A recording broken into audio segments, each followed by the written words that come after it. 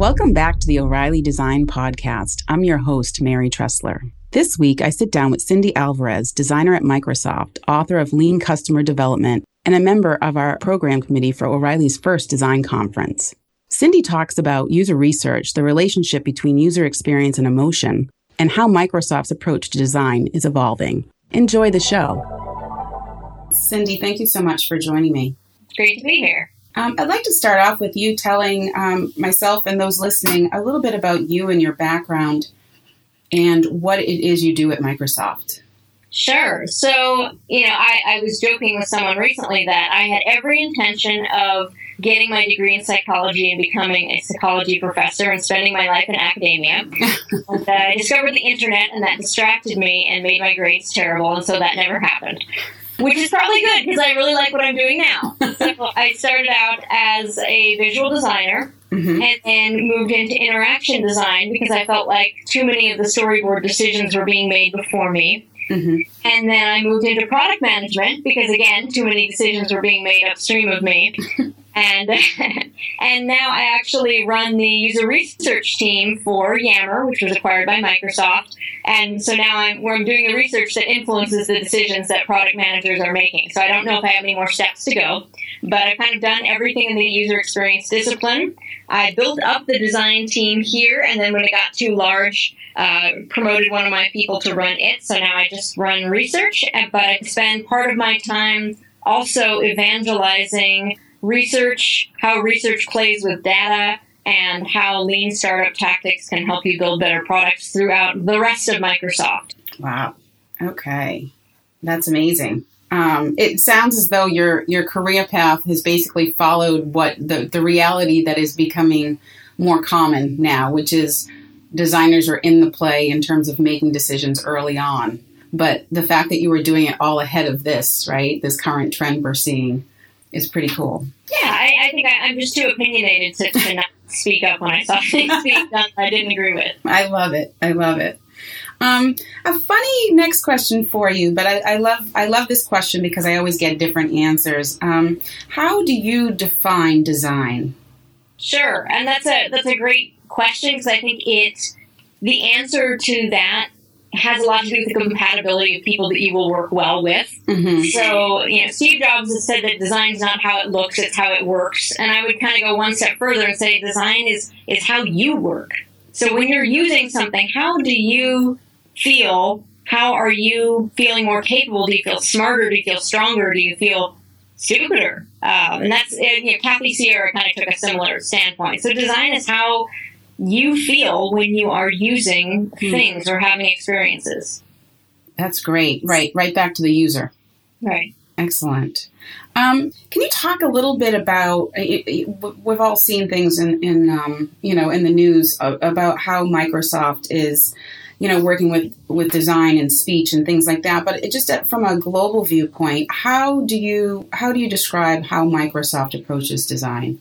So I can give you the optimistic forward-looking answer or the less optimistic backwards-looking answer, and I'll start with the latter, which is that I'd say much of Microsoft, because any big company is not one company; it's hundreds of individual companies that are very different. But to take it as a global view, Microsoft's design is probably 5 to 10 years behind, and that has a lot to do with the way they hired and staffed and the types of people they were looking for. And it's not that they don't have good designers. There's actually excellent designers. I've been amazed by that. But their organizational standing doesn't give them much power. As I said, I kept getting out of design because I wanted to be where the decisions were being made. Well, in Microsoft, the decisions have historically been made with the program manager, which is what they still call product managers, and with engineering. And so design didn't really get to, say anything until it was too late. And that's historically been the model they've worked under. And with a 3-year release cycle,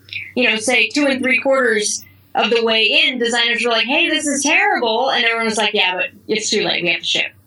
So a lot of the things, when you look at Microsoft products now and you cringe at the design, that's why. It's not because they don't have good designers. It's because of the process. The process is terrible in many companies. But I see that changing because Microsoft has been very all in on moving faster and being more experimental and being more lean. Mm-hmm. And, they were starting this when they bought Yammer. There's a reason why they bought Yammer, because it certainly wasn't for our massive revenues, but for this line of thinking. And then when Satya Nadella took over, that's been a huge step. Satya has an iPhone and an Android phone and a Windows phone, and he will talk about apps that he has used and, how come we're not doing this? And this is great design. And he is reading books about behavioral economics and cognitive psychology and telling people about the lean startup and promoting this. And one of his direct reports, Scott Guthrie, who leads the Cloud and Enterprise division, has also been very all in on this. They're actually buying copies of the Lean Customer Development book for everyone who wants one in the entire 8,000-person division. Wow. And I come up and give workshops. There are some program managers who are going to come into our office and embed with my team to help learn more about customer interviewing.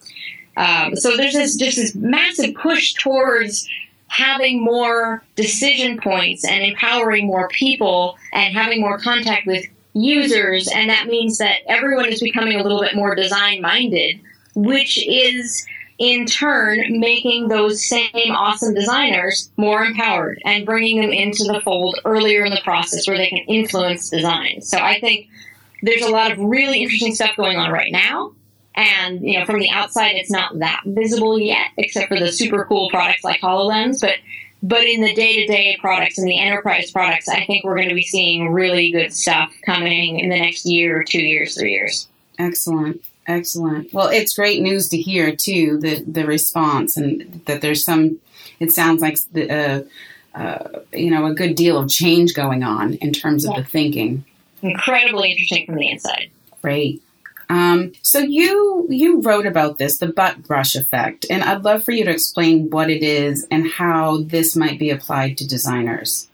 Sure. So the butt brush effect comes from the wonderful Paco Underhill's book, Why We Buy. Mm-hmm. And he had a research team looking at people in retail environments and seeing their behaviors and watching what they did and the impacts. And specifically, the butt brush phenomenon is that people looking at products that they really wanted to buy, they were very interested in, but if the store layout made it so that people were kind of bumping into them, that was such a strong push to get them to abandon what they were doing. They would stop looking at the ties, they would stop looking at the stars and just get up and walk away. And it's, he theorized about people feeling vulnerable, and, undoubtedly there's some sort of evolutionary thing about, woolly mammoths sneaking up on us or something. But I think it just, on a more base level, people feel clumsy. They feel fat, they feel clumsy and awkward, and we don't like that at all.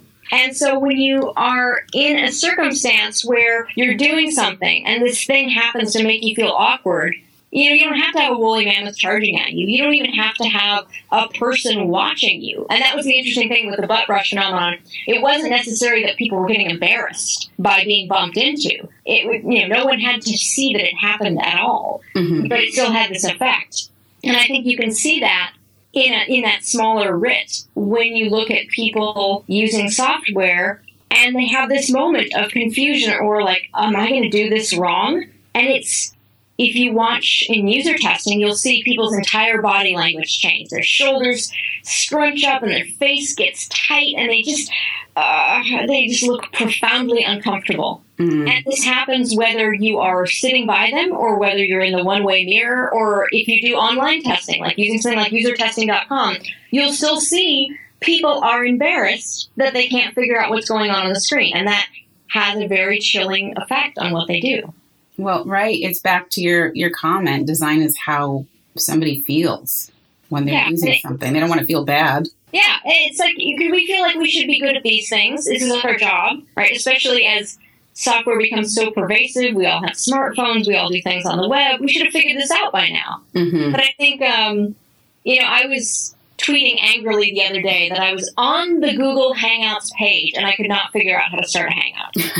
I just there's nowhere else I should be. There's no call to action. I was sitting there getting flustered, and sitting in the room, and finally I was like, did you see this? And everyone had to admit that we couldn't figure it out either. And it just made us all Everyone was embarrassed. Right. Even though no one was any smarter about that. It was bad design for everyone in the room, and yet everyone, you could tell, was embarrassed that they hadn't figured it out. Right. Isn't that interesting? Did you also tweet about Concur, the expense system? Oh gosh, I have complained about that before. I don't know if I've tweeted about it. It is also awful. Yeah, it's a tough one. That's one where I always run into it and think, why is it taking me so long? Yeah. Yeah, on the other side, you see something like Uber, which obviously there's lots of reasons for Uber to be successful, and Lyft as well.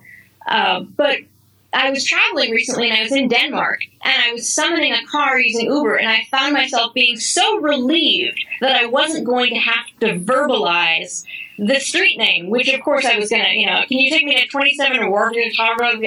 Oh my God, like all those street names are like 42 letters long. And I just started typing in like Google Maps, auto-completed. So when the guy showed up, I got in and he just started driving. And I was like, this is so great. And it was like this little burst of delight. People talk about delight, and they often think about, little foofy visual things. Like, no, delight is realizing that you didn't have to screw up the Danish street name in front of this, stranger that you'll never see again. But that's important. I was very pleased. Like, I just stepped into my cab, and I was like, he's going to take me to the right place, and I didn't have to embarrass myself. It's amazing. That's awesome. It's so true, though. It's little things, really. Yeah. So you obviously wrote the book on lean customer development. I wanted to talk a little bit about customer research next. Specifically, what do you think are the biggest challenges for conducting customer research? I think probably the biggest challenge is that there's so much that you want to know, but you can't ask directly. And there's just a lot of reasons for that. And one is that, we have kind of a cognitive version of the butt brush effect, which is our brains are always working to keep us from feeling uncomfortable. They're working to keep us from feeling cognitive dissonance. They're working to keep us from being overwhelmed. And so you'll get things like, I guess one great response is aspirational answers. So if you ask me, how often do you go to the gym? I'm going to tell you 4 times a week. Is that true? No, it's true that I aspire to be the kind of person who goes to the gym 4 times a week. Maybe this week it's true, maybe last week it was completely untrue. But our instinct is to ask questions like that. And even when people aren't trying to make themselves sound better, it doesn't have to be conscious. We answer in the world that we'd like to exist in. And if you're trying to create a business model around that could be enough to sink your business. If you're counting on someone going to the gym 4 times and they only go once, that could be it. So there's so many things like that you can't ask directly, or you can't ask because, frankly, it's embarrassing. So a lot of the lean startup talks about pain points and solving people's problems. Well, people don't always feel comfortable talking about their problems, especially, I've been in enterprise software pretty much my whole career, especially when it's at work. So you try and ask someone, basically, how are you bad at your job? No one's going to answer that. And even when it's not personally embarrassing, we also tend to believe that the way things are for us are the way that they're just supposed to be, or the way they are for everyone. There's a phenomenon called the curse of knowledge, which is, basically the things you know so well that it's hard for you to believe that other people don't know them. So if you ask someone about a procedure, they will assume that you know about the 47 little workarounds that are part of that process. And they'll just say, well, we do A, and then B, and then C. And that's a lie, because there's that Post-it note, and there's that guy that you ask, and there's that, software output that doesn't work, so then you manually export it to a CSV, and you highlight this, and you do that. And all of that, people at some level know, but they don't realize that you don't know. Yes. So when you're doing research, you have to find a way to get around the aspiration and get around the embarrassment and get around all of the unspoken things, because that is the stuff that you need to make the products.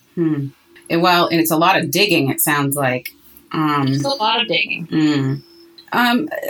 What do you think are some of the misconceptions when you're talking to people, especially people that are new to the space, about customer research? I think that there are a couple things. One is that people are very uncomfortable with the notion that you don't know what you're going to learn.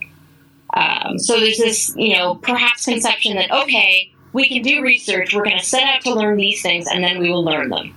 And it's not like going to the store. You don't go to the store with your list and you buy 5 things and you have 5 things. You might have a list, but who knows what will be the most interesting. So it's not predictable.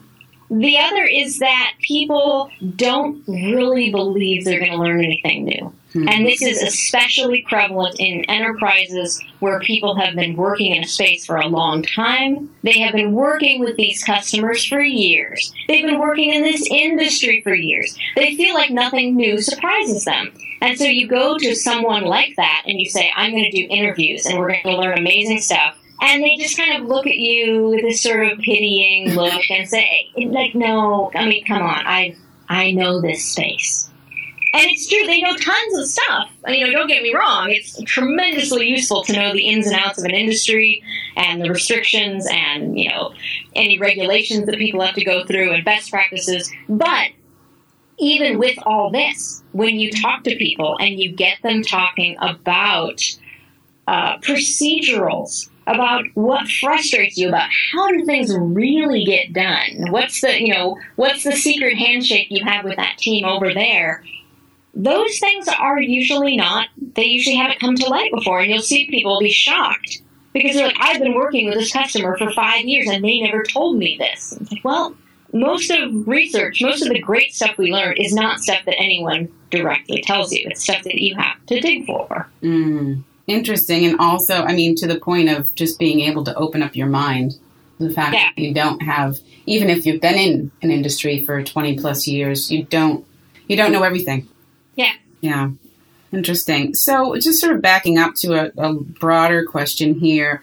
I've been watching a lot about what's been going on in the design community, but I'd love to hear what your view is on what changes you're seeing happen in the design community these days. Sure. I think the design community is becoming much more product focused, and I think that's a great thing. So, and what I mean by that is that there's design in, a smaller, more mastery, more I'm going to do the best possible thing sense. And that's beautiful. Mm-hmm. But it doesn't always correlate with what solves problems for people, what people want to buy, what delights people. For example, every designer out there thinks Craigslist is horrible and ugly. And it is horribly ugly. But if you get on Craigslist and you find an apartment in your new city, you just felt smart. You just felt awesome. That is great design because for whatever reasons that have nothing to do with visual aesthetics, the visual aesthetics of it are crap. But something about that crappiness makes it feel very real.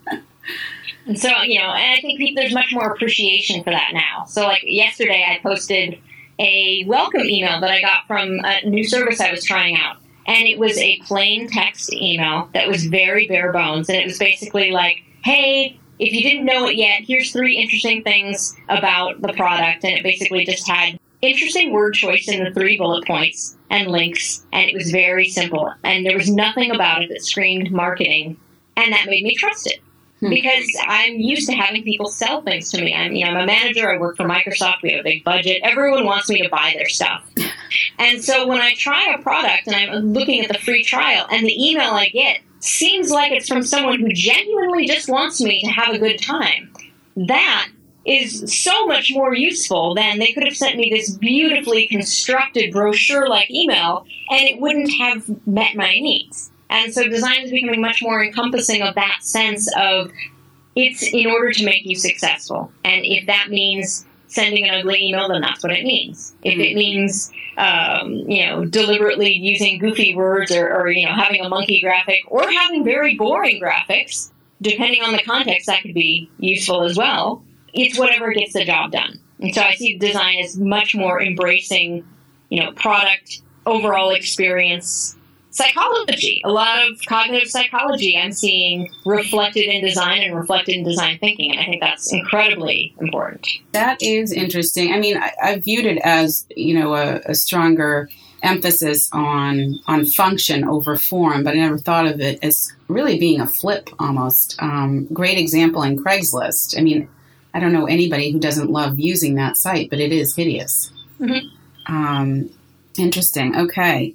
What do you think are the challenges right now with regard to what's going on in the design community?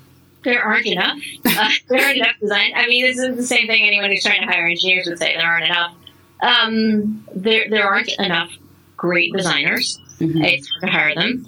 And I would say that our schooling is still doing people a disservice because people are graduating even from very good design programs, and they know a lot about visual hierarchy and typography and color theory, and maybe they've even learned to code, but they don't know about the practical realities of product design, which is, what is the business goal? If we don't do the business goal, none of us are going to have a job. How do we say, here is the pinnacle of user experience for a human, and here's our business model, and here's the compromise that works? Mm-hmm. Or here's something that was great, and I love it, and the engineers took one look at it and groaned because it was going to take 3 months to build, and here's how I had a conversation, not an argument, but a conversation in which I respected the other person's viewpoint, and we agreed mutually on how to create the best possible experience under the circumstances. That as a skill set is huge.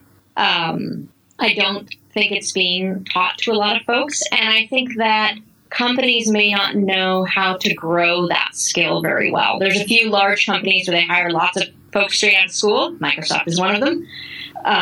But there aren't that many places who have thought about, how do we create good designers, not from the sense of improving their design chops. I think that's great. But making them good communicators and negotiators. And I think that's an immensely important skill that we're going to see more of.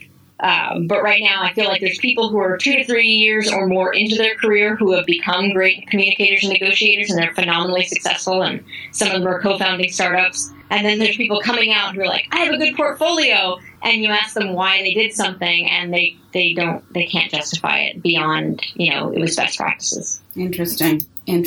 So, do you think that's going to change in terms of education, or it's just going to be more on-the-job training? Because these are pretty core skills around communication, collaboration, critical thinking.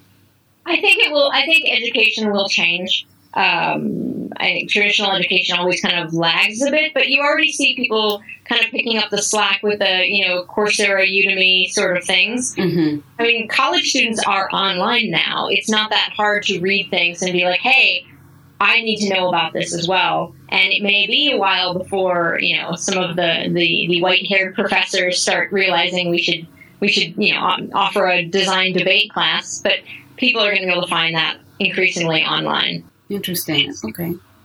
Kind of another funny question for me, but do you think that design will remain an independent field of practice?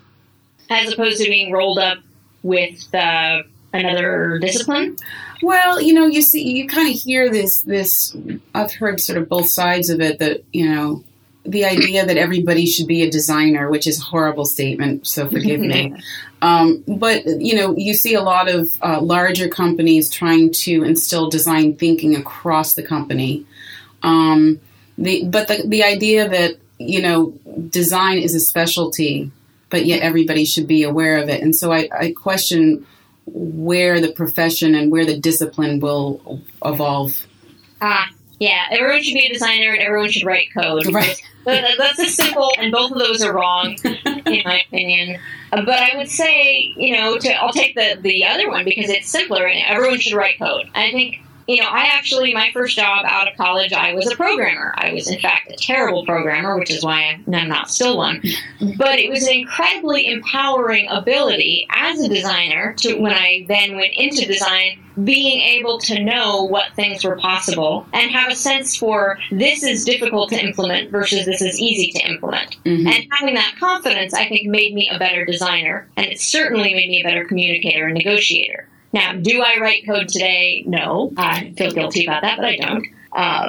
But having learned it was useful. Having learned it to a simple degree. Mm-hmm. I would say for the same thing, learning about design thinking is very valuable and everyone should do it. That does not mean that everyone should be a designer. That doesn't even mean people should pick up a whiteboard marker if they don't want to.